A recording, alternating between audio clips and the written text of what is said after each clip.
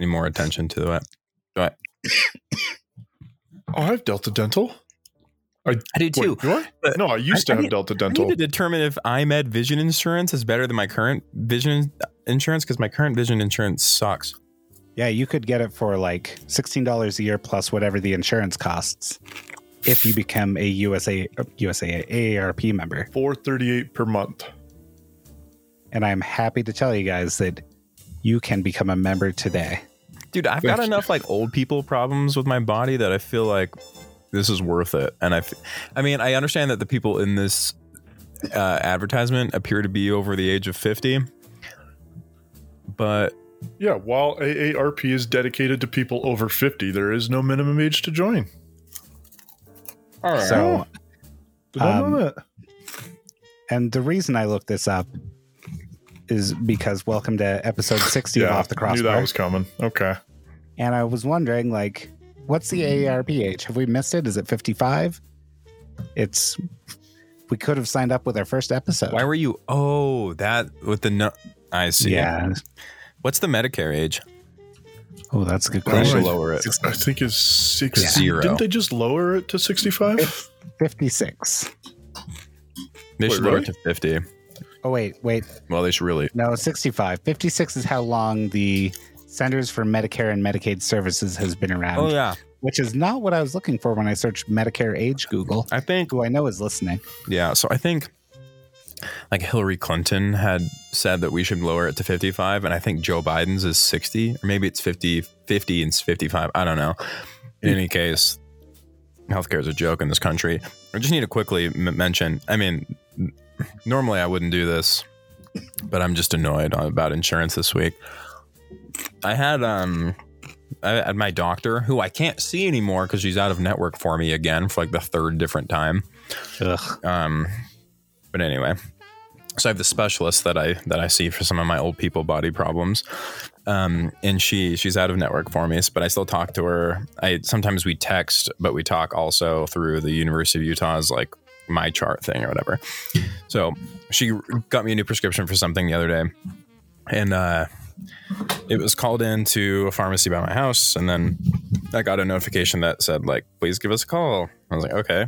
So I gave them a call, and they're like, hey, so your insurance doesn't want to pay for it? And I was like, okay. They usually pay for this. Like it's usually, I mean, it's still expensive for me, but I'm like, they still pay for part of it.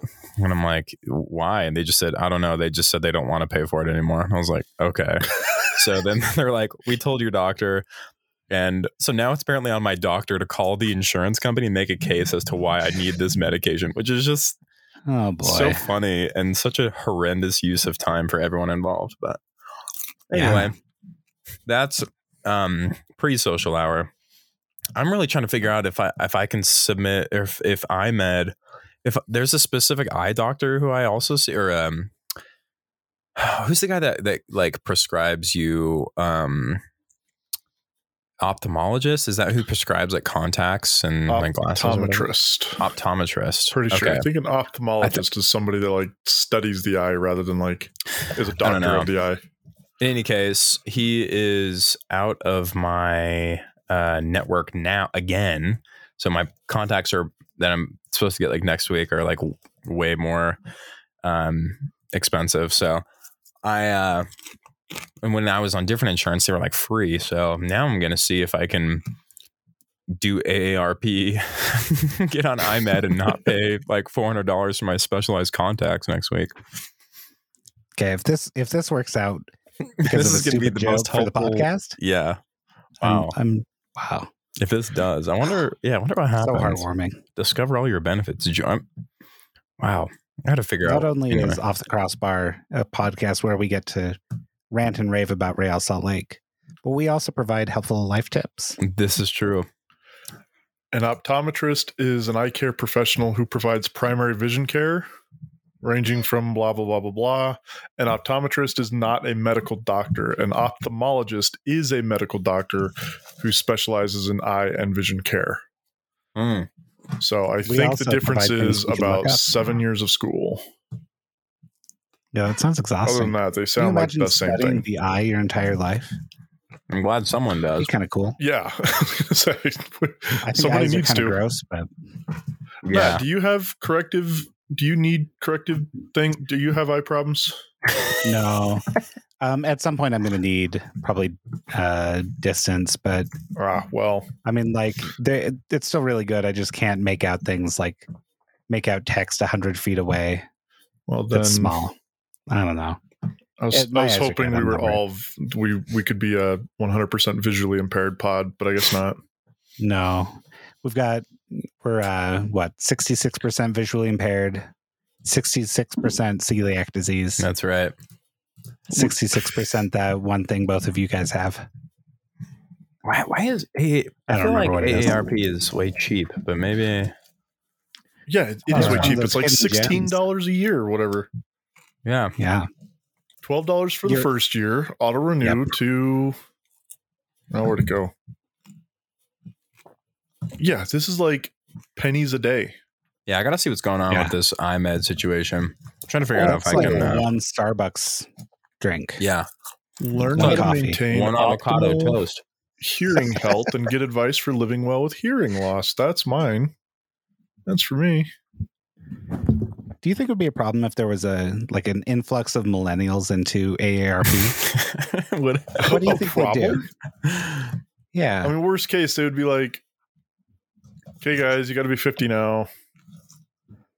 I don't know. that's I true. have no idea like what AARP like actually provides, except for I mean, it seems like it's like AAA. Like it's just like you're a member, you qualify for some discounts.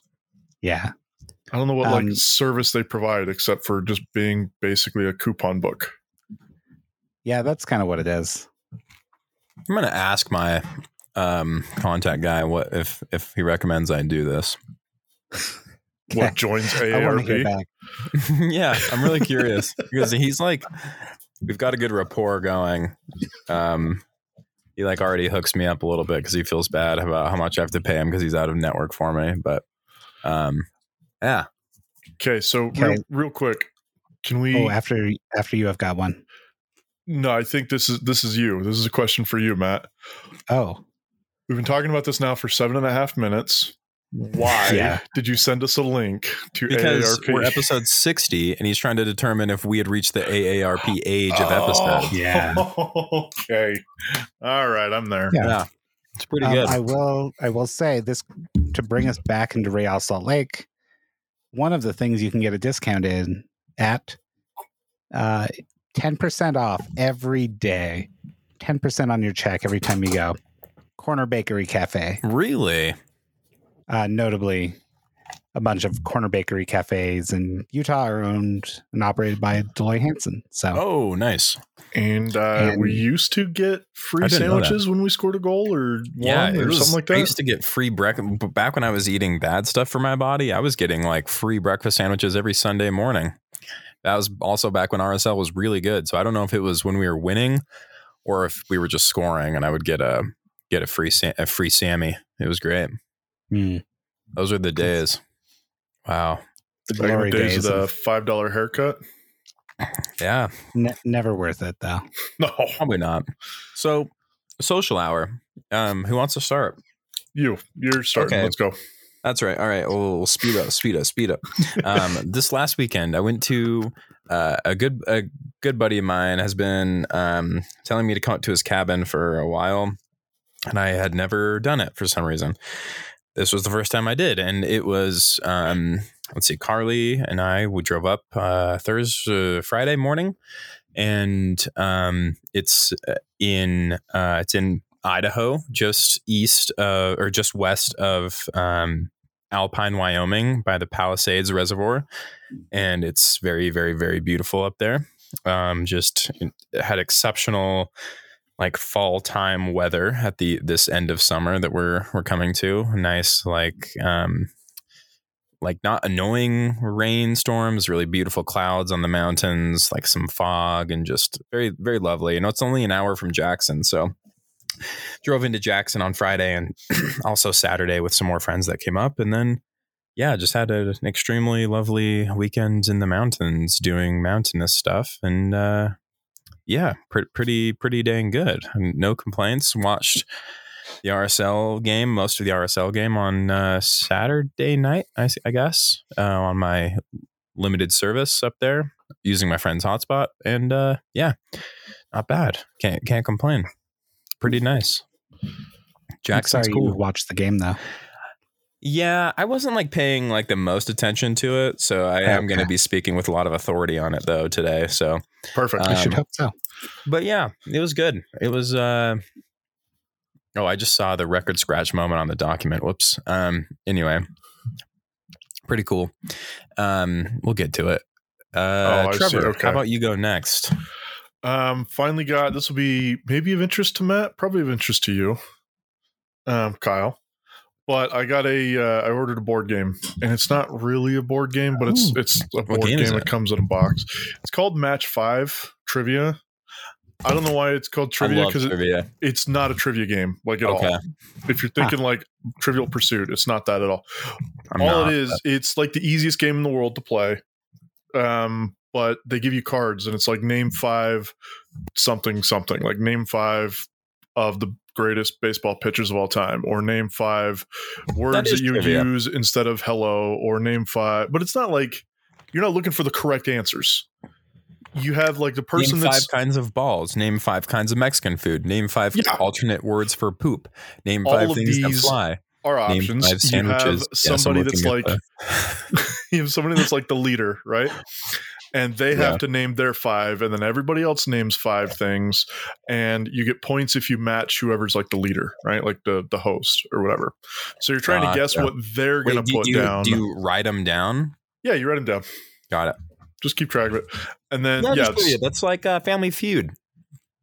That's like the Family Feud part where they do the name. That's the part where they're like one-on-one or whatever. You know what I'm talking about? Oh yeah. I mean, kind of. You know what that reminds me of?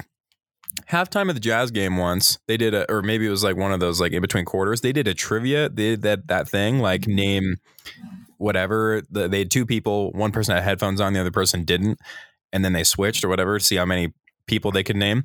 The question was name as many Jazz players as you can. This is at a Utah Jazz game. They said name as many current or former Jazz players as you can.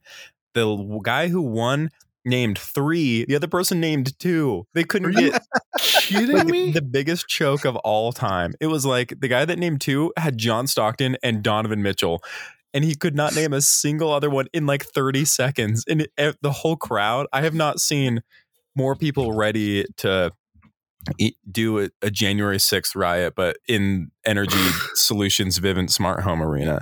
People were just ready to storm the court and just take it over because people were just so mad that this guy could not name more than 2 Jazz players. And the guy named 3 and 1. That's anyway. So this game sounds great. It's a lot of fun because like I said, the whole point of it is like you're not trying to get the correct answers. There's a lot of these that are like super subjective, and so there's not like right and wrong answers. You have to like know the person who's the leader, so you try to guess what they're saying. So you like if somebody knew me and the word that came or in the thing came up that was the name the 5 best stand-up comedians of all time, that might be very different than someone who is a big Dane Cook guy, that type of thing. So. But the other part of it that's kind of fun is that like you might get like name the 5 best female tennis players or something, and you might not know anything like any female tennis players, so you just like name whoever you can think of, whether they're good or bad. Like it doesn't, you know what I mean? So you're just trying to match. Really fun. It's a lot of fun. I played it we gave it a test drive with my sister and her husband. And I might buy this do it. It's fun. You only need 3 people, but you can do it with as many as you want. We were planning on playing it for like 30 minutes, 45 minutes, just to like test drive it. We played it for like 2.5 hours. It was like midnight 30 when we realized what time it was and stopped. Wow. I love that. Absolute blast. That's really nice. Dude, that rules. That game looks great. Yeah, it's a lot of fun. I'm gonna look at this. Got match 5 trivia. Yeah. All right. It's just the item dimensions. You got 7.25 times 5.5 times 1.75 inches. So In case you're Practically wondering. That's the the one. size of Yeah, your that's the one you Are we want to sure get. this is okay? Pretty cool. All right, that's good. No, but other than that, I did one other kind of funny thing. So I went to go book a tattoo appointment like a month and a half ago. And of course, my artist is booked out to like October. It's fine. It's whatever. I was planning on getting 2 different tattoos. And I wanted to get one from somebody else at the shop. So I just booked them like on the same week, but for different people. And one of the ones that I wanted to get was it's another one for my daughter. It's from the book Make Way for Ducklings. I don't know if you guys ever read it, but we read it to her a whole bunch when she was a kid. It's a really great book. But anyway, it won like the Caldecott Award, the illustrated. Caldecott. Yeah, that one, the illustration award. But anyway, Oh yeah, I know this book. yeah, it's a great book. And it's got really good pictures, and like Duckling was like pet name for our kid when they were like a baby, right? So Yeah. we were when we were still married, we both decided like, let's get a matching tattoo, and it would be one of these ducklings from this book, and that'd be great. And then we just never did it. We got divorced, but it was always something that like I wanted to do anyway. So I went and booked the appointment to go do it, and then I told my ex about it, and she like put her foot down and was like, we're not getting matching tattoos anymore, and I'm definitely getting that tattoo, so you can't get that tattoo. So we had a little bit of an argument, but I'd already put down like the deposit that's non-refundable and like booked the appointment and everything. Did you get the off the crossbar logo instead? Is that where the story ends up? No. So the way 'Cause it we ends up, changed our font. no, the way the story ends up is I basically just like went to my artist and was like, can we do the same tattoo, but just like move it to my ex so that she can get the tattoo? So I ended up just paying for a tattoo for my ex in 2 months. So now she's going to get the tattoo instead of me. Well, that's very magnanimous of you, I guess. Deposits are non-refundable. So like, what are you going to do? I don't have any other ideas for tattoos.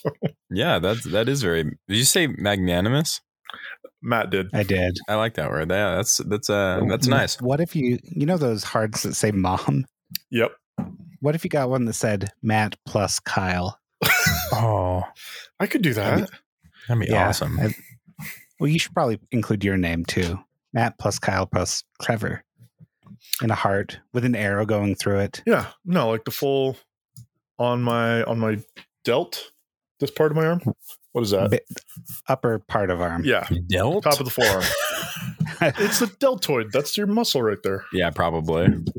No, like that's the muscle. I'm telling you. All right. I just don't know if you call this part of the arm the deltoid or the delt as well, or if that's just like I don't know. I think it's called that because it's shaped like a triangle. That's right. I think that's exactly right. They call that's why they call all I have it to contribute. the Bermuda Triangle of the upper arm area. Because your gaze just gets lost in the delt. Yeah. The Bermuda Delt. Matt, what's going on with you? I'm trying to think if I have like anything of note. Oh, we used the squash and zucchini that you gave us for a very nice. What did you make?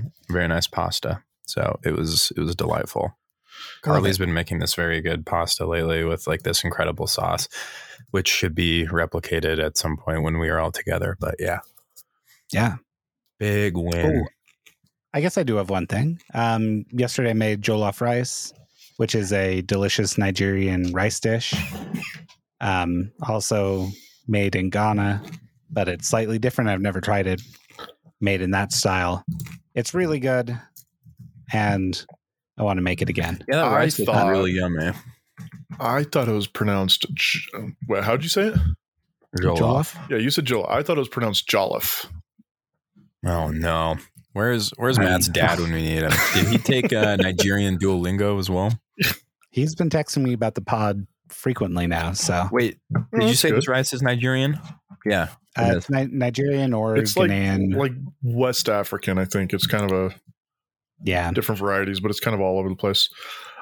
Matt, I'm sending a picture to the Slack, Kyle, if you care to as well.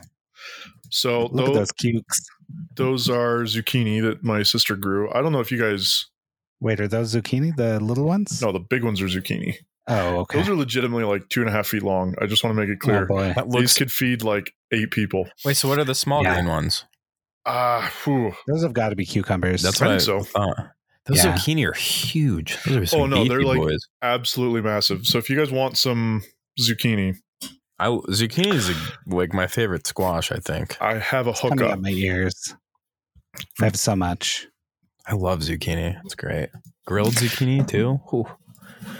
Anyway, wow. I did use tomatoes from the garden in that rice. So, Oh, and then I think this week delightful. I'm going to make a Ukrainian like rice pilaf dish called plov. I have a bunch of Ukrainian coworkers, and one of them was talking about having just made it on an open fire. I'm probably not going to do the open fire thing, but like I'm excited to try another like rice pilaf type dish. I have seen this made on some show, some food cooking show. Somebody went to Ukraine and showed them how to make it. It looks delicious. Yeah. Yeah, Oh, and Trevor, you went to La Na Thai today. I Oh, did. this is big. Oh, Yeah. man. I love La Na. We love La Na over here. I do as well. It turns out it was really, Really really good. I What like did that you get? place. I got it was the combo with the yellow chicken, and I'm going to say this wrong because I don't actually remember what it is. Masaman pork rib. The mas.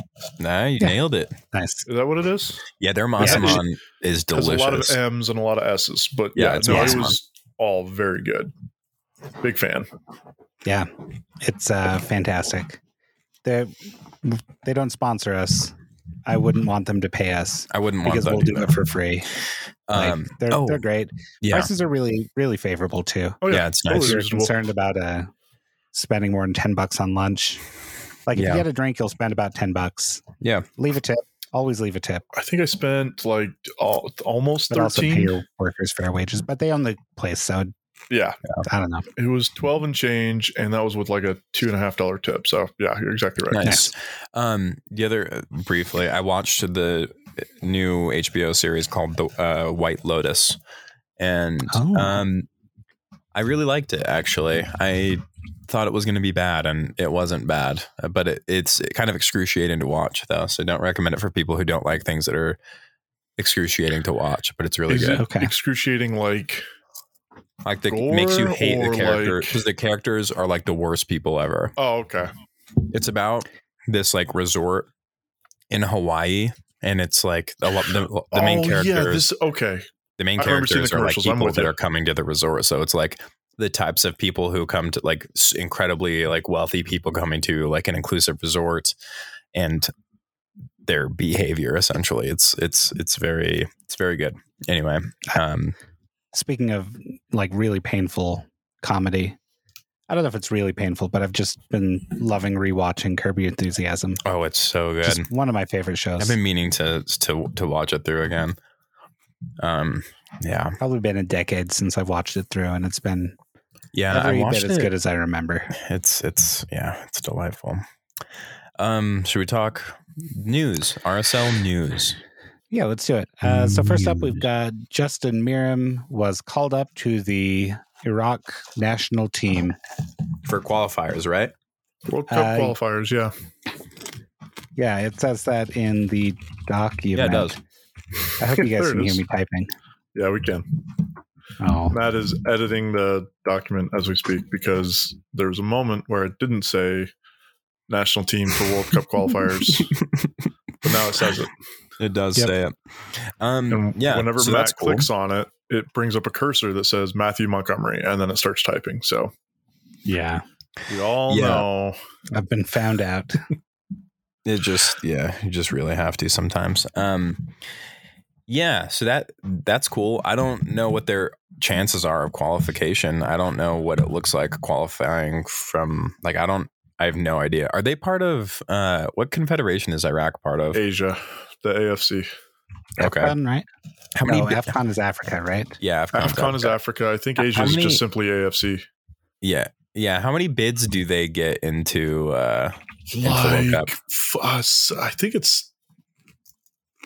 I'm doing this off memory when I could just like Google this stuff. I think it's 7.5 or 5.5. Wait, doesn't CONCACAF only get 4? No, we get 4.5. No, didn't they just recently change it? Hang What do on. we have let's- 5 now? Let's find out.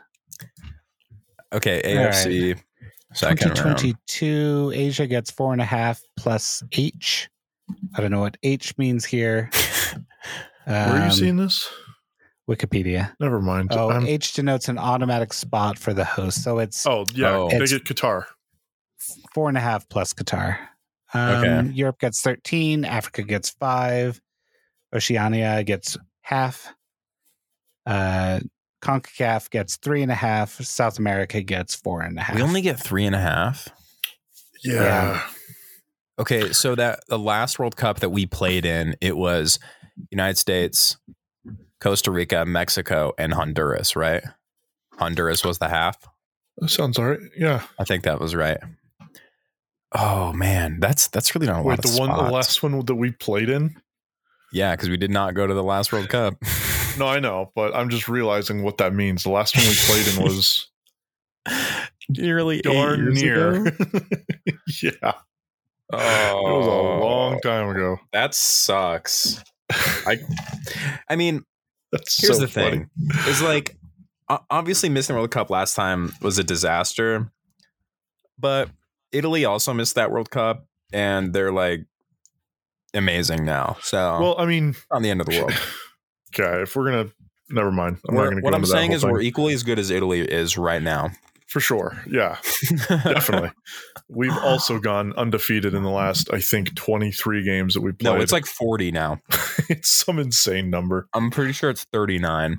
We also have the equivalent of Roberto Mancini as our coach. So we're exactly the same. Okay, Roberto Mancini doesn't wear Jordans like Greg Berhalter does. So you tell me who the better coach is. Although Watkey on Twitter did post a very good recent analysis video. Something that we should all be pretty concerned about with the upcoming qualifiers is that Greg Berhalter continues to do his one-handed throw bounce pass of the ball to whoever's throwing the ball in on his side when he receives the ball. Look, it's here's kind the of thing. a problem. It's really that ugly. I don't think Watkey considers this whole thing is because we raise multi-sport athletes.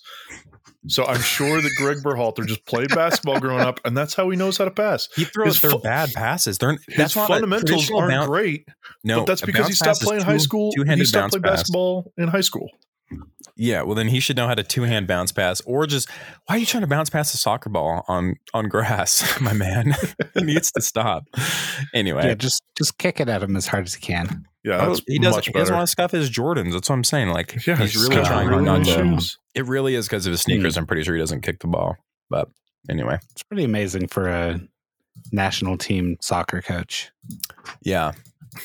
It's what a world. It's pretty cool. But anyway, so congrats to Justin Meram. I don't know, has he been consistently called up by them for the last like couple years or a few years? I don't know if consistent is the word, but he's definitely like been called up. I think he's got like 30 or 40 caps by this point.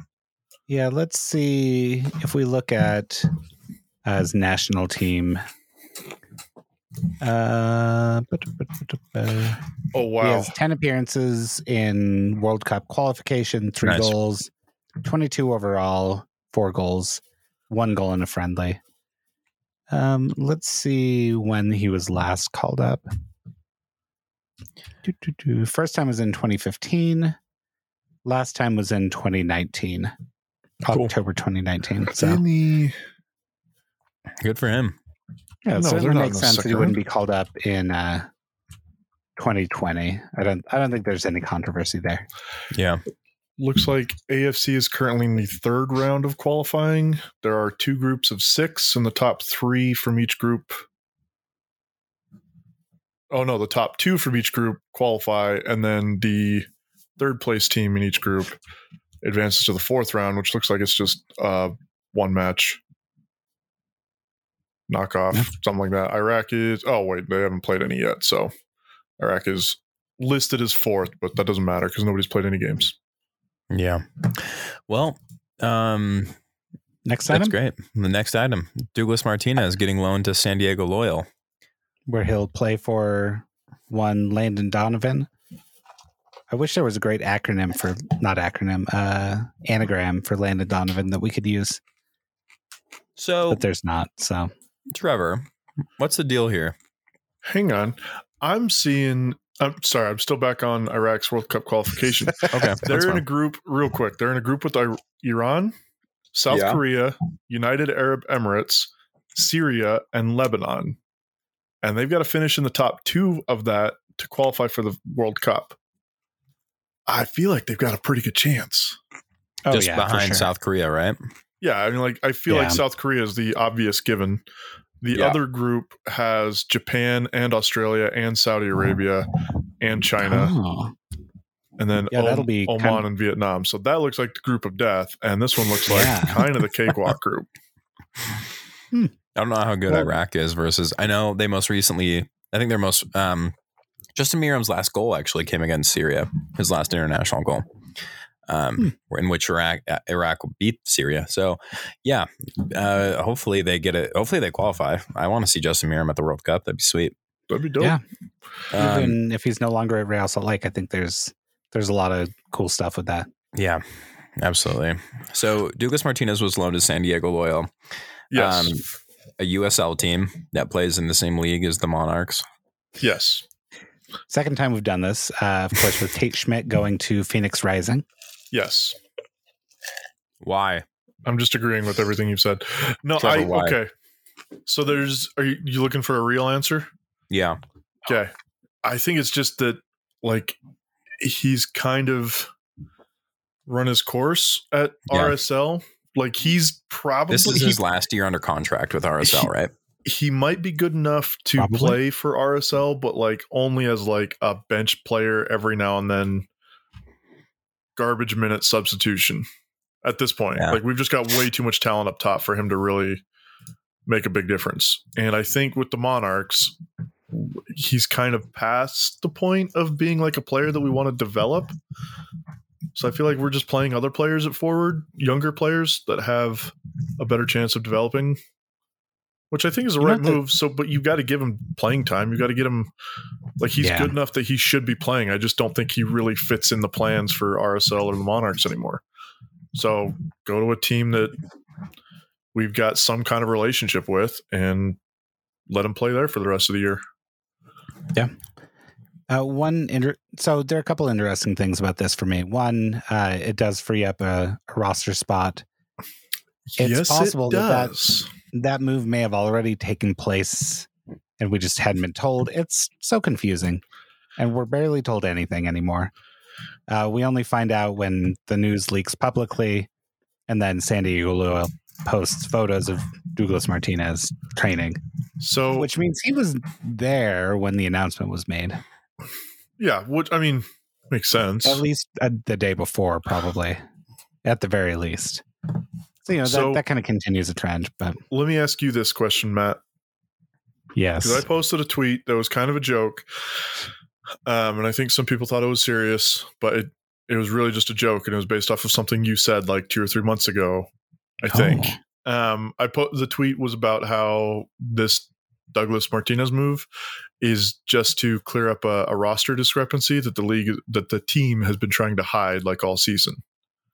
I mean, I think we talked about this either on the pod or off the pod. I don't remember what, but I remember that it came up that we had, I think it was about the time that Bobby Wood got signed, or maybe it was Menendez got signed. At that point, somebody did the math and said we've got 32 players on the roster. Oh no, it was on Twitter, because what it was somebody said that somebody asked how the team is roster compliant with 32 players on the roster, and Dunny grabbed the tweet and was like, "I promise you, the team is roster compliant," offering no explanation and not actually answering the question, and that kind of sparked. Certainly not his job either, right? No, it's not his job, and I'm not. This isn't a knock on Dunny. That's on the club. I'm just saying that was inspired a conversation where we were like, "Are they roster? How are they roster compliant?" And it was about that time that Jason went on the IL, which is like an actual like roster designation. He wasn't just like listed on the injury report. He was like put on the injury list, which opens up a roster spot for that time. And then he came off the roster list, and then I don't remember what it was, but shortly after that, there was some more kind of roster shenanigans, and now Douglas is being loaned out. So that's what the inspiration for the tweet was just the conspiracy theory that this team isn't roster compliant. but they're making themselves roster compliant by putting people on an injury list and by now loaning out players to different teams because they need to have an open roster spot or an international spot that they don't actually have. I'm still confused about what's going on with Jason Ramirez. No idea. We all are. But I will say the league website gives us no clarity on this. This is what I'm saying. We did like the bare minimum amount of investigation and couldn't answer the questions with the information that we had.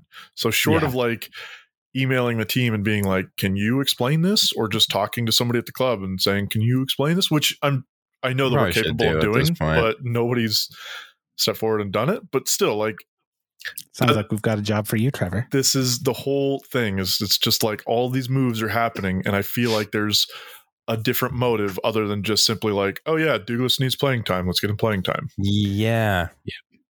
Yep. It feels kind of weird. It would be kind interesting of a lot of things that this team is doing now with Jason if he gets removed from the injured list. MLS doesn't have that list anywhere. So no, they don't. But that was the thing is he was only put on it for like the 6 games, and so he came off of it. And again, I didn't look it up, so I don't remember what it was. But I feel like there was another move that the team did around that time. It'd be Chris Garcia being loaned out, I think. Yeah. Oh yeah, I think that's that's probably what it was. And now we're probably compliant now. Yeah, but like I said, it's just were. This is all part of the whole thing where like things are goofy and the club is telling us one thing, but it's not always that one thing. We're seeing that with David Ochoa right now too. Yeah, we should briefly mention that. So we were specifically told that by the coach that he was expected to be back in the next week. Yeah, it was a precautionary thing. He didn't actually get injured in the game. Yeah. So after last episode, my words were put onto Twitter by a dear sweet listener, and there's nothing wrong with that. But some people took that like pretty seriously, that I was like saying that David Ochoa is going to be imminently signed. It's like those people that take us seriously haven't listened to the podcast. That's true. Yeah, by a Liga MX team, and I was speculating it was in jest. I would love to see him at Chivas in particular. I think it'd be great. And then Tom at KSL was like, "Hey, there's no way he would ever sign for Liga MX. Why would you sell to Liga MX when you could sell him to Europe for millions of dollars?" And I was like, does Ochoa just have like no say in this? Like, he literally just wrote a Players Tribune article talking about 2 things: wanting to play for the Mexican national team and wanting to play for Chivas, and how those 2 things and his Mexican identity have like influenced each other. I was like, could you really not foresee a situation in which if the opportunity arises to play in Mexico, he might rather do that while his grandparents, or while his father and maybe one of his grandparents is still alive, to see that happen? Like, that seems like a pretty like reasonable thing for a dude at that age to do. But apparently that was an absurd assertion. But anyway, we still... Well, and here's the weird thing for me. There's not been any chatter of European interest. If there is, and Tom has some insider information, then great, we can think about that. But it's hard to picture a team of any import in Europe wanting to pick up Ochoa for anything substantial right now. Yeah. Well, I kind of disagree, but that's kind of the part of me that's just like, there are definitely teams in Europe, whether they're like Real Madrid or whatever. Like, would he that's the caveat, is there are definitely teams in Europe who would be happy to have David Ochoa. But would he rather, teams, if David were choosing, we should see if David wants to come on and we can just talk to him, because that'd be a pretty funny like first player to be on the show. But I would genuinely ask him, like, if the chance came up and you could play at Chivas in Mexico right now, or a lower table Premier League team, what would you pick? Or a lower table, mid to lower table La Liga team, what would you pick? Like, if you had the choice between the 2 of those, like, it's not outlandish to think that he would pick Chivas at this point. And the other part of what Tom was saying, that, and I don't want to pick on Tom here, but the thing that didn't make sense to me was that he was like, we could sell him to Europe for millions. You could sell him to Mexico for millions too. Yeah, they have a lot of money. Mexico is like, they've got a lot of money. Look at all those sponsors on their jerseys. That's Like- why they got so many sponsors on their jerseys. They got a lot of money to throw around for players. There's a I know. lot, and like, when you talk about like a goalkeeper, like you kind of have a ceiling for how much he's not going to go for 60 million. yeah, No, Like the certainly very not. tippy top to like any league. If he's the best goalkeeper in MLS and he's the Mexican national team goalkeeper, yes. the most anybody's going to pay is like 10 million. Like, Yeah. So I mean, And you're okay. So gonna I was get, talking. like that market is just as good in Mexico for a Mexican national team Agreed. player as it is in Europe. That's Like, key. That's we're not absolutely losing money key. by selling him to Him Mexico. being so, and I was talking to someone at the club about Ochoa the other day on Friday as I was heading up to Idaho, actually, and he said on Ochoa, his grandmother passed away. It's why he was gone this last week. Also, he was in Oxnard getting a tattoo. I don't know, like he posted that on his Instagram. So he's been in his grandmother was in Southern Oxnard, California, I'm pretty right? sure. Yeah. Yeah. So he's been in California, but he said it makes both his grandparents lost in the past couple months. Should be back for Vancouver. When is Vancouver? No, Sunday. Yeah, this coming week. Sunday. Do we play? Oh, it's this Sunday? Right. Correct. Okay. Anyway, so hopefully he plays this Sunday. And that's in Vancouver, right? Yeah, BC plays. Yes. Yeah, so should be back to Vancouver. Anyway, so he also said we have to let people go for international call-ups after Vancouver game 2, FYI. So we'll see if he gets his first Mexico call. So maybe he might get called up to Mexico this very next week after the Vancouver game. And he also said this person at the club said he's pretty sure that David Ochoa is going to make the World Cup roster. And that might have factored in his decision to pick Mexico. But anyway, so I guess we shouldn't be surprised if he gets called up and doesn't play the week after this, which has some interesting implications because apparently Andrew Putna is our only healthy goalkeeper that would be available at this point, which we have Jeff Dusnap, who's been playing at Real Monarchs and is 16 years old. He will be on the bench soon. Let me ask this question because I know that there's like an extreme hardship rule because Dusnap is a Monarchs player. He's not an RSL player, right? No, he is an RSL rostered player. Oh, he is. Okay. All right. Well, then forget the question. Yeah. So we're good. So, I know on the notes we have RSL versus Colorado, and then in parentheses RSL versus Houston. Should we switch? I have something on Douglas Martinez actually before we move forward. Okay. For one thing, I think we need to note here, we've been talking a lot about, and we being the RSL community at large, about RSL potentially playing with 2 strikers at some point. Is this going to be a whole thing? Are you just saying something real quick? Yeah, it'll be real quick. Okay, all right. We never take a long time on anything that should take no time at all. Go ahead. Say your thing. For me, it's kind of a bellwether indicating that we are not going to explore a 2-striker system outside of unique circumstances. Because really, Douglas Martinez was our other striker. We have 2 now, which is better than it's been, right? But if we play both Bobby Wood and Rubio Rubin from the start together, we don't really have opportunities to bring somebody on in that same shape to impact the game. Now, maybe that's okay, but I don't know. This is okay. So this is the whole thing that you make a good point about Douglas being gone. And that kind of putting the kibosh in a 2-striker formation.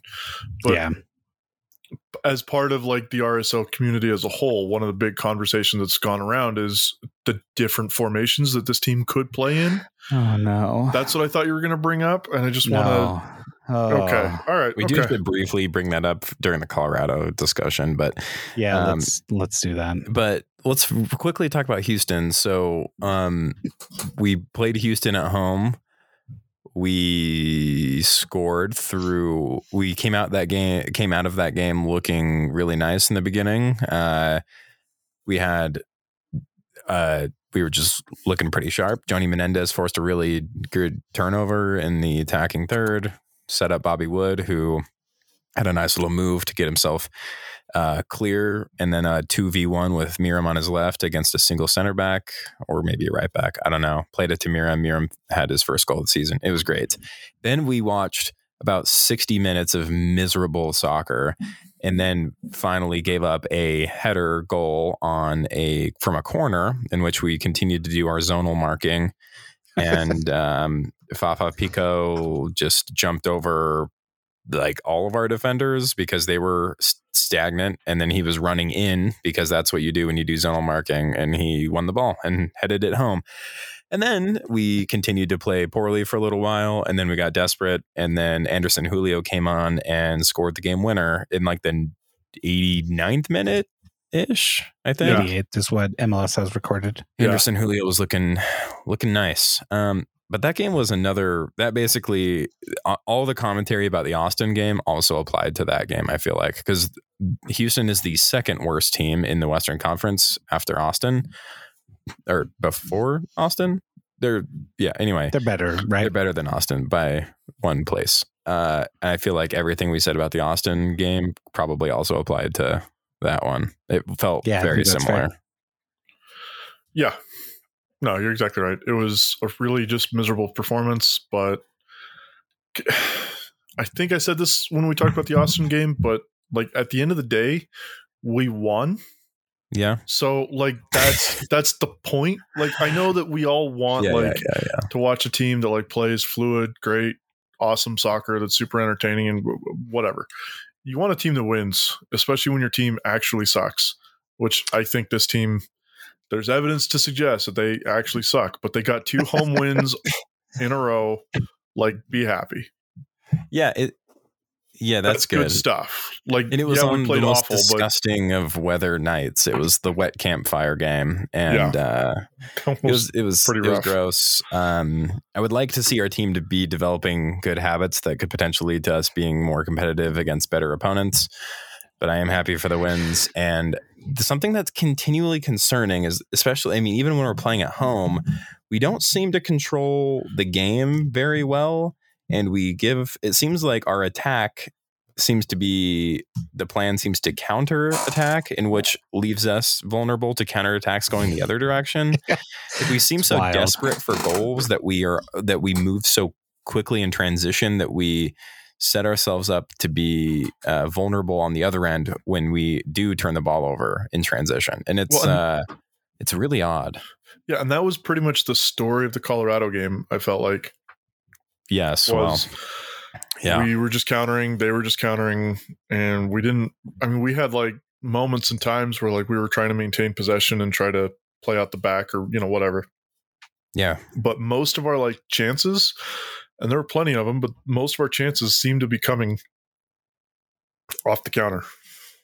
Yes, that is true. I mean, mainly because that appears to be our main plan of attack, is to just counter as much as possible, which does sometimes, as we saw in Colorado, lend to a lot of chances. So let's talk about Colorado. Right. This game was in Colorado. And it was, I missed most of the first half. I saw, unfortunately, I saw like half the first half, and like as soon as they get scored the second goal in the second half, I turned it off. Yeah, that's fair. So do you want me to take us through this? Yes, please. So first thing of note, the first half was pretty dull. We had some chances. I don't remember if they were great chances. Whatever. Donny Toy had to pick up a 3rd minute yellow card, which is always a sign that it's going to be fun. Although it was not a yellow card heavy game. The second half starts. This is when things start to get interesting. We start with a goalkeeping substitution. Zach McMath is out. The club describes it as knee soreness, which Dunny kind of went off on. Dunny kind of goes off on some things, and it's kind of fun, but Dunny went off on that. Yeah. So what did he say about that? Because I was watching without. I was not listening to the game. I was only watching. Just saying without saying that he thought it was kind of BS in a couple of ways. Like one, he kind of mentioned that he was saying, one of the points he was making was that there was a question about it, like in the warm-up, there was a conversation about whether or not they should start McMath or Putna, and he felt like if you're gonna like have that conversation, you need to make the decision then and not like burn a sub halfway through the game. You need to have a player and a coaching staff and a team doctor that's basically like capable of saying, let's just use Putna the whole game. Like McMath's not good to go. You don't really want to burn a sub. You don't want to play a goalkeeper that is possibly just going to have to be subbed later because of an injury that you know about. It wasn't that like in the game somebody slid into him or he went head to head with somebody or anything like that. It was just he was playing, he was fine, and then all of a sudden at halftime he was like, nope, can't go anymore. That was kind of dumb. Brian didn't really like that, but he also mentioned that over and over that just knee soreness, like what does that mean? Yeah. Like how is that? That's not a good enough description of what was going on, especially since the team like knew about it before the game. Like that's not good enough. And it should be also mentioned that Bobby Wood was not available for this game. Oh yeah, through injury. And I asked about this. Injury precaution is what I thought we were told. I said, is Bobby Wood injured? Didn't seem an 18 hamstring issue. And I said, bummer. And I got back, nothing to be concerned about, which is good. I mean, yeah, but that's also the second. That's true. That's also the second time in a row we've been told that exact same thing, and that was like 3 games ago. With Ochoa, as a reminder, in that discussion with Tom, he let us know that apparently Freddie at one point said that Ochoa's had a regression in his recovery. I didn't see that reported, but I mean, that's probably true. So I think, but also a regression in his recovery could also mean that he went to Mexico to spend time with his family. That's technically a regression in his recovery if he wasn't to do the. Like, this is the problem. Like that's totally fine. I think all of us would support that. Yeah, the story is that his grandma recently passed away, and he wanted to go spend time with his family, and that's outstanding. Go do that. Obviously, that's a good reason to be away from the team, and it's not a thing that like is ever really hidden by any clubs, any teams in any sports league. Like, there's a personal issue this player is dealing with, be away from the team for 2 weeks or whatever it is. That's so much easier to say, especially when I think so too. Especially when this player in question, David Ochoa, is still posting stuff to Instagram, and like, it is confusing. Cover for people like this. Like this is the problem with the club is this thing happens all the time where it seems like they're not telling the whole truth. Yeah, and I don't know if it's specifically around because like they're worried that like saying personal reasons might cause too much speculation. But I mean, if that is the case, then I would argue that the exact opposite is true, and that like this causes way more speculation. Of course, saying that he had a minor, like it was precautionary, and then next thing you know, he's been out for like 7 games. He's been out for 5 or 6 games now. Yeah, it's like I think the Colorado game was the 6th game that he's missed. Yeah, just say like he's dealing with a family matter in Mexico or California, and he's with his family. Like that's fine. Yep. Anyway, and then like it's pretty clear what the type of speculation would be about, and it would be hopefully generally pretty respectful. But yeah. Anyway. Yeah. So Colorado game. McMath got subbed off for Putna, and then first half we had a goal that was called back. Yeah. I had forgotten all about VAR. Oh yeah, with the VAR issues. VAR and talk about that separately because I think it bears some discussion. Okay, so but I think noting that the halftime scoreless 0-0. Yeah, comes out second half. Albert scores a beauty from a very nice dribble run pass from Aaron Herrera into the box, and we had Albert and Demir behind him, one in the chamber ready to take it in case Albert completely missed, I guess. But Albert just smashed it at home, and it was very nice. So we were up 1-0 and feeling very good. All right, this is where the record scratch moment comes in. What happened? Just imagine a good record scratch here. I'm not going to try to make the noise. You could. Are either of you like excellent beatboxers? No, but before you do that, I'm not going to beatbox. To be clear, no. Don't turn the podcast off. There's something that happens right before the record scratch moment, and I thought the record scratch moment preceded the goal, but it turns out, it followed our goal. No, it followed their goal. Oh, it followed their first one. Yeah. Yeah. So 64th minute, Diego Rubio scores a goal. I don't remember what the goal was like. I hated it. Was that the one from a corner or was it the next one? Next one was from the corner, I think. It's yeah, he just sort of runs through the midfield into the box, takes the cross to the head and fires it home, right? No hesitation, no concern, no marking, certainly. Yeah, I need a reminder of what that second goal looked like, or that first goal. Yeah, it was not good. So there's that. But their first goal was from a corner. Oh, you're right. More of the. Oh, how did Putna not get that? Oh my god! Oh, that's right. Yeah. Okay, sorry. I just watched the highlight. What was that? It was the one. So yeah, it goes across, and Diego Rubio heads it back across goal, and yeah, he has like a really goofy save. I feel like that save should be take a step or two to the left and then jump for it because you have time because it's a really slow moving ball. Goodness! But all he did was he just jumped for it, and he didn't get there. So it feels like a player who was not expecting to come into this game, right? Which is wild considering he could have started this game. And there had to be knowledge that there was an injury concern because the club did say he took a knock or Dunny or somebody said that McMath took a knock in warm-ups or something. Now, whether that's all of the truth, I don't know. Oh, my goodness. So Rubio scores that goal. That one's from a corner then. Yes. And then immediately after doing something good, would never fly at RSL. Immediately after, scoring a goal, putting themselves back in the game, a triple substitution all at once. Certainly a risky maneuver, right? You just took out your goal scorer in Diego Rubio, taking out a couple key players, putting in interesting players. And that's the record scratch moment, right? Is 65th minute, 3 changes all at once. They change formations, and suddenly we look completely lost. 6 minutes later, they've scored a goal, and we're lost from that point. And it was just Mark-Anthony Kaye completely just bodying Aaron Herrera on a cross. Wasn't it that Aaron Herrera was like he was guarding no one?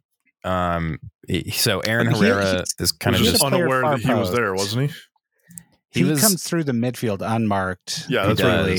But yeah, it's just so maybe it should have been Herrera, but certainly it's somebody, right? It's the same thing. It's like we talked about before. It's just a lack of communication, a lack of awareness. Justin Glad, I'm watching it right now. Justin Glad is occupied by somebody else, and then Kaye just comes running in, and Herrera is just late to react to it. Yeah. Like nobody's marking him. Yeah, nobody's marking him before. It's not a tracked run. It's essentially just alley-ooping Mark-Anthony Kaye, who has all the momentum running at us, just standing there, Aaron Herrera. Yep. Yeah, so there's the screenshot and that's of the thing. it. So like Aaron Herrera is not he's not marking him. He just realizes that he's coming into his space at the same time that the cross is coming in. So like, what is Aaron Herrera supposed to do? But I have no idea, really. And he does have that player at the far post to watch, or not the far post, but the beyond that, there's one player at the even more back post. Yeah, it's like, I mean, it is a great play. I mean, Mark-Anthony Kaye just comes in with like a ton of force, he just a whole lot more effort to get to that ball, it seems. But it feels like it's like a planned. I don't know if it was, but it felt like it was like a planned play because I feel like at this point, other coaches and Robin Fraser's a smart enough coach to see that RSL gives up these kinds of goals kind of over a lot. And over and over and over. And so it's very easy for him to just say, we're going to be putting crosses into the box and we're going to be having the second guy making the run and you're going to be unmarked because they don't mark runs into the box. So why did we not hire Robin Fraser when we could have? Yeah. Oh my gosh. Well, I think we had multiple opportunities. Yeah, for sure. 2 different times we could have hired Robin Fraser. So Colorado's in second place with an inferior squad. Vastly. Are they second or third? Nick Beasler in here. I don't know where Nick Beasler is in the screenshot. I don't know. But he is our one defensive midfielder. Oh, he's there watching one guy close, right? I'm sorry, Colorado's third. My bad. but they have 2 games in hand over Sporting and Seattle. Man. So, and 1 over us. We're in 6th. But 5 points behind Seattle and 2 behind Sporting. Yeah, but they could easily be 2nd place here pretty soon. So it feels to me a little like exactly what we found out when we played Damir Kreilach deeper in the midfield late in games.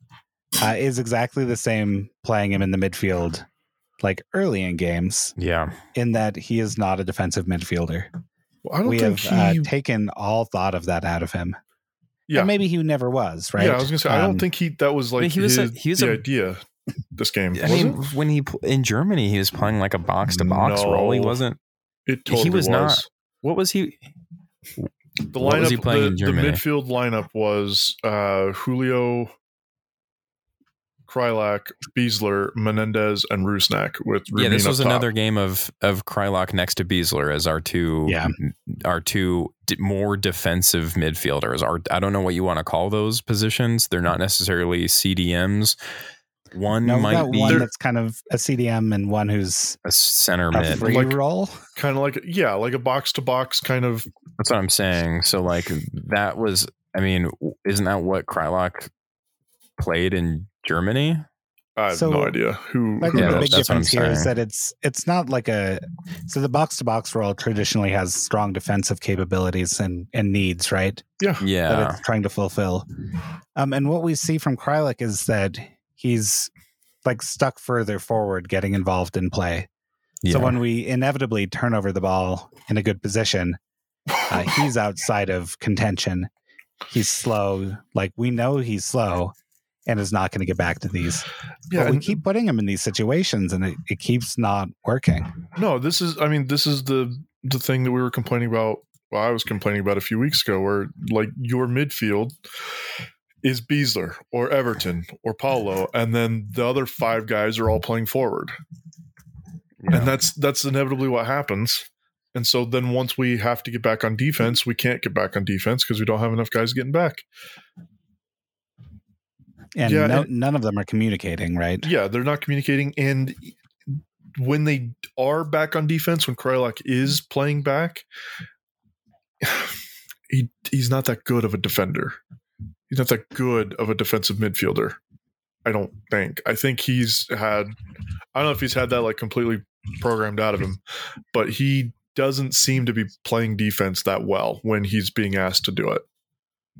Like he's a body and he gets back and he will occasionally track a guy or get in front of a guy, but I haven't seen any like defensive highlights from Damir at all this season. Yeah, and you put him next to like a really great defensive midfielder and he can probably get away with that, right? Yeah. Because you've got cover and a player that can make up for his deficiencies. And that's like the thing. The joy of roster building, right? But we don't have that. When you put him next to Everton, you know that Everton's going to be there and he's going to be the destroyer and he's going to get in the way and he's going to challenge for the ball. He's going to take the ball away or he's going to intercept it or something. He's going to do something defensively well. And if you have Damir there, like he can contribute. But like I said, any like good defensive play in the midfield, like Damir's not been involved in those this season. Everton has, Besler has, Paulo has, but Damir hasn't really. Like he really is the weak point in that 2-man center when midfield. He's asked to play that position. That's what I'm saying. Yeah. When he's asked to do that, it never weakens that good. Whole thing. Because he's positionless because he just is too far forward all the time. Yeah, he just defaults to attacking play. Yeah, I'm very not. I think we're past the point of being able to play him there consistently. I mean, I don't know. He's been involved. I mean, yeah, he's involved in goals far more with RSL than he was with Union Berlin, which just I think speaks to us playing him in a different position. I thought he was like a box to box for them. I mean, he's certainly just a central midfielder. So I've got Transfer Market pulled up. Yeah. And certainly these numbers are sometimes a little touch and go. But they've got him playing in defensive midfield 73 times, central midfield 50 times, attacking midfield 29 times. This is all for Union Berlin. Yeah. And left midfield once, which cracks me up, actually. Yeah. So, I mean, just at this point with RSL, we've been playing him. He played striker for us for how many games? He's been playing attacking midfielder for us for how many games? Like, this is the exception now with his time with RSL. Yep. So I don't know. I don't see him as this. I don't think we can rely on him as being someone in this position like consistently. And I think that this was probably another good example of that. And we see it, as you mentioned, at the end of games when we have 5 strikers and we've got 1 midfielder and it's Nick Beasler, and we know how this goes. Sometimes Anderson Julio scores a nice goal, and sometimes Damir Kreilach scores a nice goal from a cross. Or most of the time, it's just lobbing the ball to no one for 30 minutes while we're desperately trying to win a game at home. So, So I'm inclined to think a lot of this is actually by design, which is the most distressing part of it for me. Yep. And that's just because of what Freddy Juarez said after that game. And what he repeatedly says, and that he repeatedly puts him in these positions. If he's our only option, sure, I guess like I can understand taking a player that maybe isn't as defensively minded, giving them defensive responsibilities. Yeah. But it feels like we're taking a player that is more inclined toward attacking and goal scoring, and telling him just play your game. And that often feels to me what we're doing is setting them out with minimal instruction.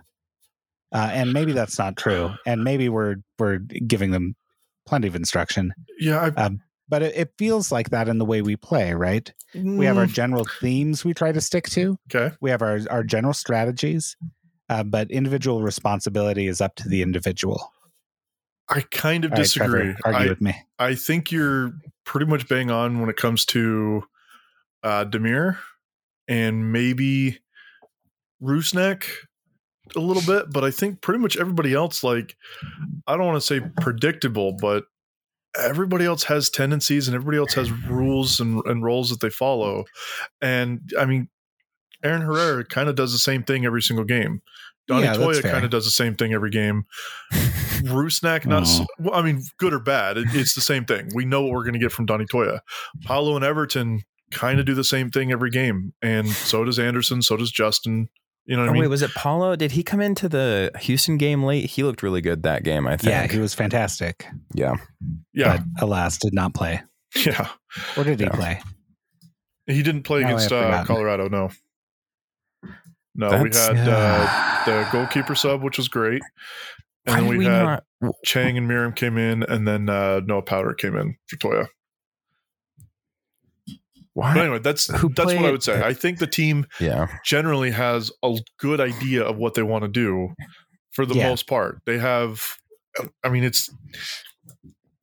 it seems like depending on where the ball is, there's 1 or 2 methods of attack that the team takes offensively. Oh, that's fair. Yeah. And there is some freedom with Damir and with Albert. They're the ones that kind of weave in and out and do different things. But more to the point, I do think that's a problem, especially when you're asking Damir to play the role of, say, Paulo or Everton. But Damir also kind of has free reign to kind of get into the attack and not. Like, that's, you're asking him to do 2 different things, and it kind of sets him up for failure and it sets the team up for failure because he can't do both of those things. Yeah. Well, this is really distressing, but let's talk about something even more distressing, and that's video-assisted refereeing. Trevor, talk us through the 2 major instances of VAR in this match. So here's the thing. I only specifically remember the first one. Oh, no, I remember both. The second one was Justin Glad. Anyway, the first one, was it... No, I said I remembered it, and now I don't remember it. Tell me what happened again. The first one was Rubio Rubin scoring a goal that was called back for an offside, I believe. It was offside on the initial ball in, right? They headed it across to Rubio. I think it was I Justin. think that's correct. Was it Justin? Yeah. Yep. Yeah, I mean it's By a toe. yeah, but it's the offside. The problem with that is the offside versus clear and obvious thing, which is the thing that we've had ever since VAR was a thing. It's the same beef. Is it a clear and obvious error? And my only real problem with the way that it was handled was, I mean, it's tight. So, like, you're going to go to VAR. Somebody's going to look at it. Obviously, a goal scored. They do that. That makes sense. And the VAR guy says, I think you should look at it. It looked like it might have been offside. I don't think it was clear and obvious. I think that should be up to the AR to make that determination. And if the AR isn't sure in those cases, I think after the goal is scored, he should be putting his flag up and saying, I'm going to call that offside. We're going to double check it and make sure. You know what I mean?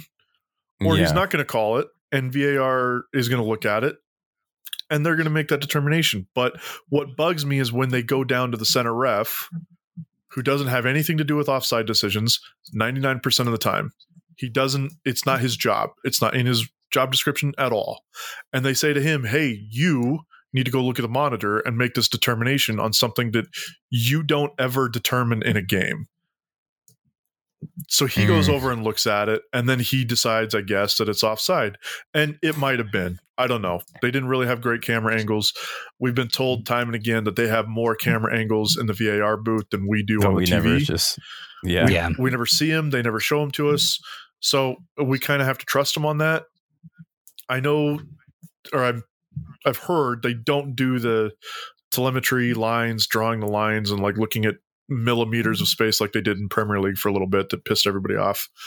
But if they have better angles and they can see and it is offside, great. Like, good job on getting the call right. The way that it's handled. I didn't really like the way that it was handled.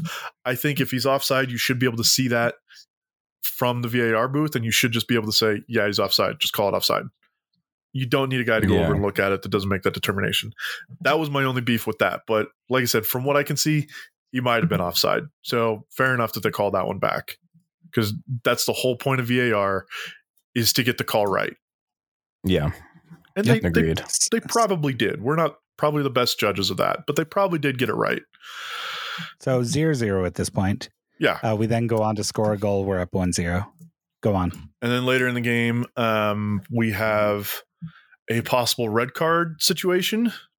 The ball's put into Demir, and Demir gets very clearly, like, horse collared, taken down as the ball's coming in. And the referee initially calls a penalty, points to the spot, and then it goes to VAR. So he goes to look at the monitor, and it turns out Demir was this time very clearly offside before the ball was played into him. And this is the thing that I don't know why people don't understand, or why this was so complicated. If he's offside, everything that happens after that doesn't matter. It's completely negated. There's no penalty call. There's no foul. There's no anything. The only time, and this is where people were kind of getting confused, is I think Dunny said on the broadcast, like, unless there's violent conduct, or unless there's, which serious foul play, then there could be a red card. But that's not a red card foul in any league in the world. What happened? It's just a foul. No, it wasn't violent conduct. It wasn't dogso. Like, it's just a foul. Might not have even been a yellow, right? No, I don't think it was a yellow even like a little bit. It's just a foul. It's a guy trying to keep a guy from getting to the ball. If that happens in the middle of the field, they put the ball down, they play, nobody complains. It's just a foul. But because it's offside, and he clearly was offside, everything not that happens close, after that, right? Yeah, like, he was a solid foot. That was not like a clear and obvious, maybe we should double check. Like, he was offside. And so once he's offside, whatever foul occurs after that doesn't matter. So again, VAR maybe screws RSL there, but it doesn't, because they got the call right, which again is the whole point of instant replay. That's why every league now has a version of it. They want to get the call right. It's what everybody wants. And that's what happened. So agreed. I don't understand what I mean, I do, from RSL fans. I get what the beef is with it, but if they're getting the call right, like, they're getting the call right. You can't get mad at them for getting the call right. That's literally their job. That's what we ask them to do. Yeah, and I think I understand, like, feeling anger about that as a fan. Like, being a fan is hardly a rational act in the first place. And sometimes we get mad at things we have no control over. Yeah, That's kind of the whole point of being like a lover of the game. Yeah, and it's a bummer that we get a goal taken away, and then it's a bummer that we get a penalty taken away. But like I said, at the end of the day, if the call's right, the call's right. Like, yep. So here's one person who disagrees with you. Okay. And that's one Federico Juarez, Real Salt Lake coach. Okay. What did he have to say here's about what it? he says. So these are his comments immediately after the game in his on-field interview. Standard procedure. All right, so it starts with great display from our guys. I thought we fought hard, played well. I'm upset right now because the goal we scored taken. I really screwed up typing this on the fly. I'm upset right now because the goal we scored was taken away, or the goal we scored that was taken away wasn't clear and obvious. In a game like this, you've got to have better officiating. They're giving it their all. That's why I'm upset. They gave everything. They were brave. We played some decent football in moments. In moments, great. It's criminal to take something away from the guys like that. Come on, man. We kept going at them. We had other opportunities. Jack. We didn't sit back. We played. Guys got better for this game. And he also says the team's going in the right direction. Which after loss, I've got concerns. I don't know. I tweeted about this a lot. Trevor's just dropped off. Oh, that's here. Let's pause. Technical difficulties aside, Trevor, Kyle, what do you guys think of Freddie Juarez's quotes? A lot less heated because we took a break because Trevor's computer died. Yeah. So there's a real disparity Trevor, in the way. What do you think about that quote? He said kind of. I was going to say he said kind of what I said. No, he mentioned the clear and obvious thing, which, like I said, is the only real beef you can have with that first one. But that's the debate we've been having with VAR since the beginning of VAR. Right. Is like, what does clear and obvious mean? And is the goal to get the call right or what? Yeah, and that's the debate. Like, is offside really offside anymore? Is offside, like, how offside is offside? And the way that the laws are written, like, it's not really subjective. Like, you're either offside or you aren't. You know what I mean? And if we have the camera angles to look at it, like, does clear and obvious like apply to offside decisions? Should it apply to offside decisions? Should it take, like, if they take more than 90 seconds to look at it, should it just be wiped off? And because that doesn't count as clear and obvious. Like, those are all the questions. And I get why Freddie goes to that and has a beef with that. But at the end of the day, what minute did that happen? When did we have the goal taken off? We were at 1-0 at that point for the second VAR instance. Oh no, for the first one, it was 0-0. We later went up 1-0. Okay, so it was it was like in the first half, wasn't it? Yeah. Okay. It was. So this is, again, I think I've said this before on previous podcasts. You can't get mad at the referees for something that happens that early in the game. He's literally responding moments after the game ends in which you gave up 2 goals after being up 1. Like, the fault wasn't something that happened before you even scored your real first goal in the second half. Like, he's referring to something, as you're saying, Trevor, to something that happened so early in the game. It's like, yeah, like, you get to respond to that. What's the word I'm looking for? That event, whatever. When the referee takes that goal away, you get to respond to that. You have plenty of time to respond to that. Go back and score another goal. You know what I mean? Mm-hmm. Like, you don't get to say, oh, we got a goal taken away from us in the 30th minute, so what could we do? We only had 60 minutes to score more goals or to not let them score 2 goals. Yeah. The only time I don't really care, like, I'm fine with, coaches saying the type of thing is like, I guess a good example would be like the Seattle game, right? Where they gave a penalty to Seattle toward the very, like, in the last few minutes of that game. That was, I felt, a pretty harsh penalty on Anderson Julio. I think it was Anderson Julio. So like that type of thing. But like, we're talking about a VAR call in the freaking 30th minute. Yeah, and Like, it was the game was still close at that time. You know what I mean? Yeah. Yeah, it's just it's just weak to me to have a coach come out at the end of the game anytime and be like, yeah, the refs, man, we really got screwed. Like, that's just a weak thing for a coach to say. Yeah. But it's especially weak for a coach to say that after something that happened like basically in the first quarter of the game. Like, Yeah. you just don't get to do that. You don't get to get off the hook that easy. And it's Mhm. not like there were other, like, it wasn't a series of instances of weird refereeing or Right. No, it things was- being missed. Like, it was a well-refereed game overall. It was fine. And if your concern is VAR, like, that's pretty good, I think. Yeah, and like I said, VAR is just one of the things that like some people love and some people hate, but it's not really going away. And just like all the other rules, you've got to learn to deal with them. You know, some Yeah. coaches and some teams, like just to use another example, like the 5 sub rule, there's been coaches in other leagues who have said that like they don't like it and like it hurts the game and it doesn't, whatever. They have all their reasons, but at the end of the day, like that's the rule now. So like Yeah. either figure it out or don't, but that's how the game is played. So you don't get to complain about it when it's been this And- way for as long as it has. Yeah, it's not the first season that VAR's been in place. So No, it's not. if it was, you'd have a pretty good argument, Yeah. or at least an argument. And if So- your beef is with VAR, like again, that's fine. You don't have to like it, but you don't get to use that as an excuse when you lose the game. Yeah. Yeah. If you don't, yeah, if you don't like it, you don't have to be a coach in the league that's going to keep using it. Yeah. Like, Huh. So my bigger concern with his comments. So that aside, I think blaming the referee here misses the mark. And I think he probably just ate a not insubstantial fine.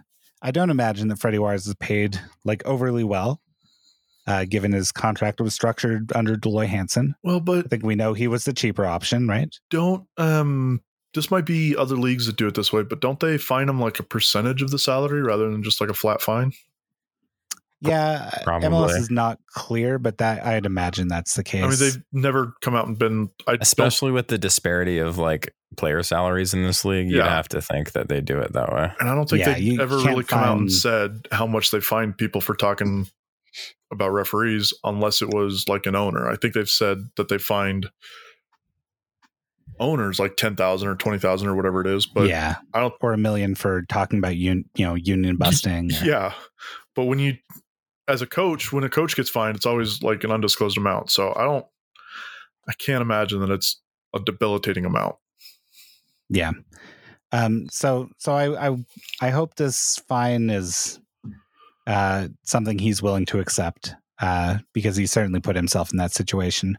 The bigger concern I have is that his upset is at the referee, not at like any of the proceedings of the game. So he's held on for 60 minutes to that, like that Yeah. anger about that, Yeah. and completely missed that we like we've been saying, gave up 2 weak goals against our rival quotes. It's exhausting, But- because we played well in. I mean, he said we played some decent football in moments. That's not the sign of a team that's playing well, right? You don't praise a team that you think has played well for the game by saying they played decently in moments. And certainly, like, decent football has a different meaning than the words decent and football separate, right? We know that. Yeah. But also, Still, we didn't really. I mean, that's kind of up for debate. we But scored a good goal, Yes. well, we scored 2 good goals, I guess. I But- guess. No, I mean, that's the thing. He's got this thing where he says that we play decent soccer every time we lose a game. And I don't know that I'm agreeing with him anymore. But besides that, like, I want to ask you guys, like, how much do you think what's the possibility of Freddie just doing this for like bulletin board material or as something to like get his team fired up or anything like that? Is Freddie that kind of coach that would use the media in a way to distract fans or to inspire his I have players no in idea. some way? Take the ire on himself, right? He has to know that like he knows that we're not playing well. So I don't know. Like if he genuinely believes this team, like things are trending in the right direction, I just have no idea. Like this is what I'm worried about that. I think he thinks we're playing well because players are doing what they're asked. They're playing a system that he's putting forward. I think the problem is just that it's not a winning system.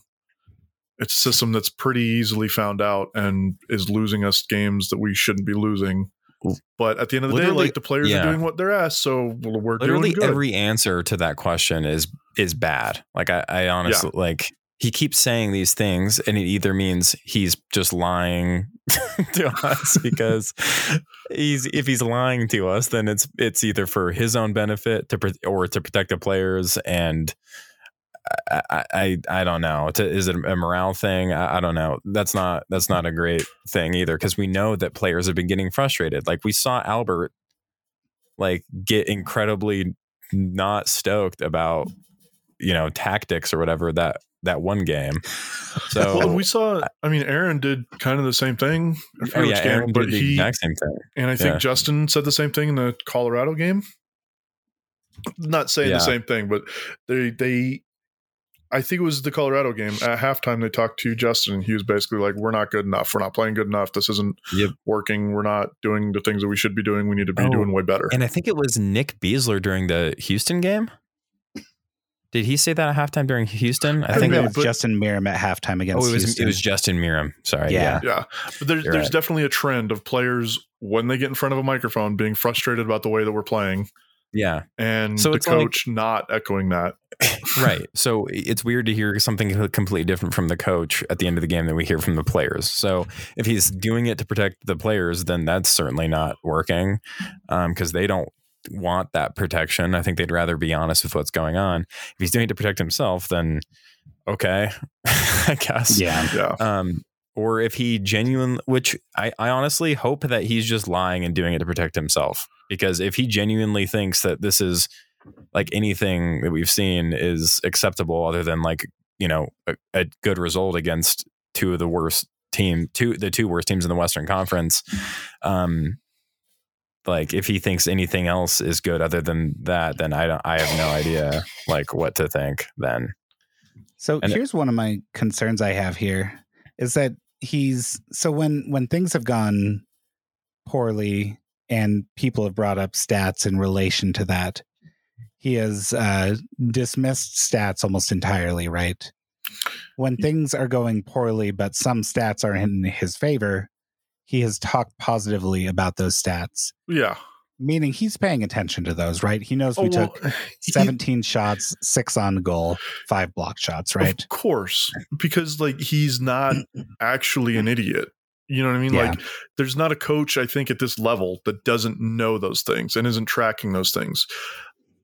I don't know that they have an assistant coach sitting there going, making a tally for every shot and shot on goal and chance created, and like tracking it in live time. But I imagine, there's somebody keeping track of it during the game. Any coach that says that like they don't look at stats or believe stats or, talk down about analytics or whatever, like they got to be using that iPad for something. They are for sure just playing to the crowd at that point. Like how much they actually use it is probably up for debate, but there's no way that they don't have somebody on staff that's saying, oh yeah, this guy creates a lot of chances in this scenario. We should try to recreate that as much as possible. And whether the coach like believes that or listens to it, like sure. But there's, especially with basic stuff like possession and shots and like shots on goal, like they know. And anytime they go up there and they're like, oh, well, that doesn't really tell the story of the game. Like, they're just feeding you their own lines, their own narrative, and it's just most of the time pretty obviously not the case. Yeah, fair enough. This is exhausting. It is. It's not ideal. So taking a slight departure from this, because we could certainly continue treading this territory, but I don't think it adds anything to what we've already discussed, really. Right? We're just getting mad at the same things over and over. Yeah, which is it's the season for that, I guess. Yeah, I guess because we keep being told the same things over and over. So yeah, one interesting stat I did see from American Soccer Analysis, who has an interactive table that's really great to play with and see some interesting stats, is looking at teams across the league and their goal difference in comparison to their expected goal difference, which expected goal difference is just the expected goals for and the expected goals against. Is this what that like chart was? This is not. Oh, okay. So That's yes, goals added, and it's very confusing. yeah, I was goals very added confused is by that. like another level beyond expected goals. Okay, cool. Yeah. So we have the highest goal difference minus our expected goal difference in the league, meaning we're overperforming our expected goal difference by 11 goals, which, I'm big on stats, right? We know this. Are you? I think they're interesting. I mean, I like to pretend I am. If No you say Trevor so. Brady here, but Yeah. but the interesting thing about that is that we are not overperforming our points by much. We have 2 more points than our expected points, which takes the expected goals and the expected goals against for each game and creates a win or loss out of those. So we're overperforming and we're simultaneously not overperforming in results, and it's very confusing to me, and I don't really know what to make of it. Does that just mean our defense sucks? No, Or like- it means, I think, the best explanation that I can cobble together from all of it is that we're kind of what we know. Like, we're a good team at times, but when we're a bad team, like, it's at the worst times. You know what I mean? Like, we give up goals at the worst time. We give up basically that's it. Like, we just give up goals at really inopportune times. It's the thing that, like, Dunny has been saying all year, like, we're turning wins into draws and draws into losses with just giving up goals at really bad times, or just not responding to changes that teams are making that, like, we should be responding Charles to. himself like always tweets out like our goal differential for the second half in particular. Yeah, and that's the other side of the he coin. tweeted it out right before we scored our first goal in Colorado, and then so that slightly got better. He's like, oh, nice, and then that was immediately went down by another because we gave up 2 in the second half. Like, that's what we do. That's what this team does. We give up second half goals. That's one of the things that Charles does that I love is he tracks like when goals are scored, and like for the first 75 minutes of the game, I don't know what the numbers are. I'm going to make stuff up, but our goal differential is really It's good. probably like first 60 minutes, I would think. First 60, 75 minutes, it's pretty good. It's definitely positive. But then once you get into the last 15 minutes of the game, it's like -10 or some garbage. Like, that part of the game, we are absolutely terrible. And obviously that's like the most important part of the game. So I really think it's just a matter of, you can talk about expected goals and expected goals allowed, but when you're giving up all your goals at the end of the game and you're scoring all your goals in the first part of the game, like, yeah, you're winning the first half, but you're super losing second halves all the time. And that's really, really bad for points. Yeah. Interestingly, so we're top in the league in goal difference minus our expected goal difference. Right behind us is New England Revolution, who are at 10.2. But I want to talk about the other side of it really quick, and that's that LAFC, their goal difference minus expected goal difference is negative 19.72. Their expected goals for on the season is 34.3, and they've scored 24. Yeah, it's really Their bad. goals against is 28. They're expected to have scored 18 or have conceded 18.5. So I just really love that image, and it just brings me so much delight. But see, Trevor, go on. This is the thing about that, kind of the chart we looked at, but all the other charts that people put together of like, this is where a team should be for expected goals, and like, this means the team has a good defense, good attack, you know, like any of those like XY axis charts where they plot the whole league. New England is always in the like super lucky, good attack, good defense part of those charts. And we're not, even though like we have not similar numbers to New England, but like you said, like we're close, but we're in the completely opposite part of the chart. Yeah. Every single time they put those together, we're not anywhere near New England. Probably because they're good and we're not. Well, yeah, like I said, that's what I'm saying. Like we should be. All the numbers say, the expected numbers say that we should be a much better team than we are, but we're not, and it's just that's really annoying that we're not taking advantage of that kind of stuff. Yeah, like I said, I think being an idiot that it's just down to when we're allowing goals. I don't know that much about expected goals, but I feel like we just choose to give goals. I don't think there's been I don't think there's been like inaccurate myth building around players on this team or anything like that. Like I think we're all, at least on this podcast, pretty aware of what we have, the players we have on this roster, and I just don't think that the results match what the team that we have. Like I just don't see it, and I'm not trying to inflate the talent we have in any way, but I don't know. I don't buy it. I just think we are a better team than what we see week in and out. I mean, I agree for sure with that. However, are we better for sure than LA, Colorado, Sporting, or Seattle? Could we be better? I think we could be better than Colorado. I honestly think, like, if Robin Fraser is our coach right now, I think we're better than Colorado. Right, I genuinely believe that. I mean, so not talking theoretically. I mean, this team. If we're performing like this team as good as we actually are, up to our talent level. If we had a coach that was able to get the most out of every single one of our players, which I know is a lot to ask. That's not something that happens with coaches generally, but say that, I mean, if half of those home results early on go our way, like we're in the top 4 pretty solidly in the West, right? And I don't know, like with I'm just not convinced that we aren't a better team with like an experienced coach that can get the most out of his players. That's really what it comes down to, I guess, for me. What I'm saying, the point I'm trying to make is with the talent level that we have on this team, I think we are probably bottom of the playoff picture. We're in spots 5, 6, and 7 in the Western Conference. And that's kind of where we've been for most of the season. You know what I mean? So like there's part of me that totally agrees. Like we should be a better team than we are.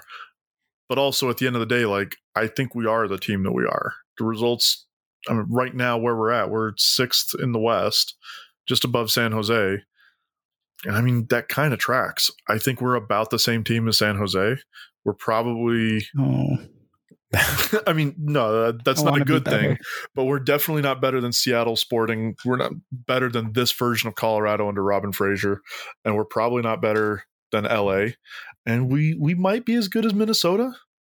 Maybe. But they're probably better than us too. You know what I mean? Maybe. Well, but like, together. How are better than us? Those are the teams that we're competing against.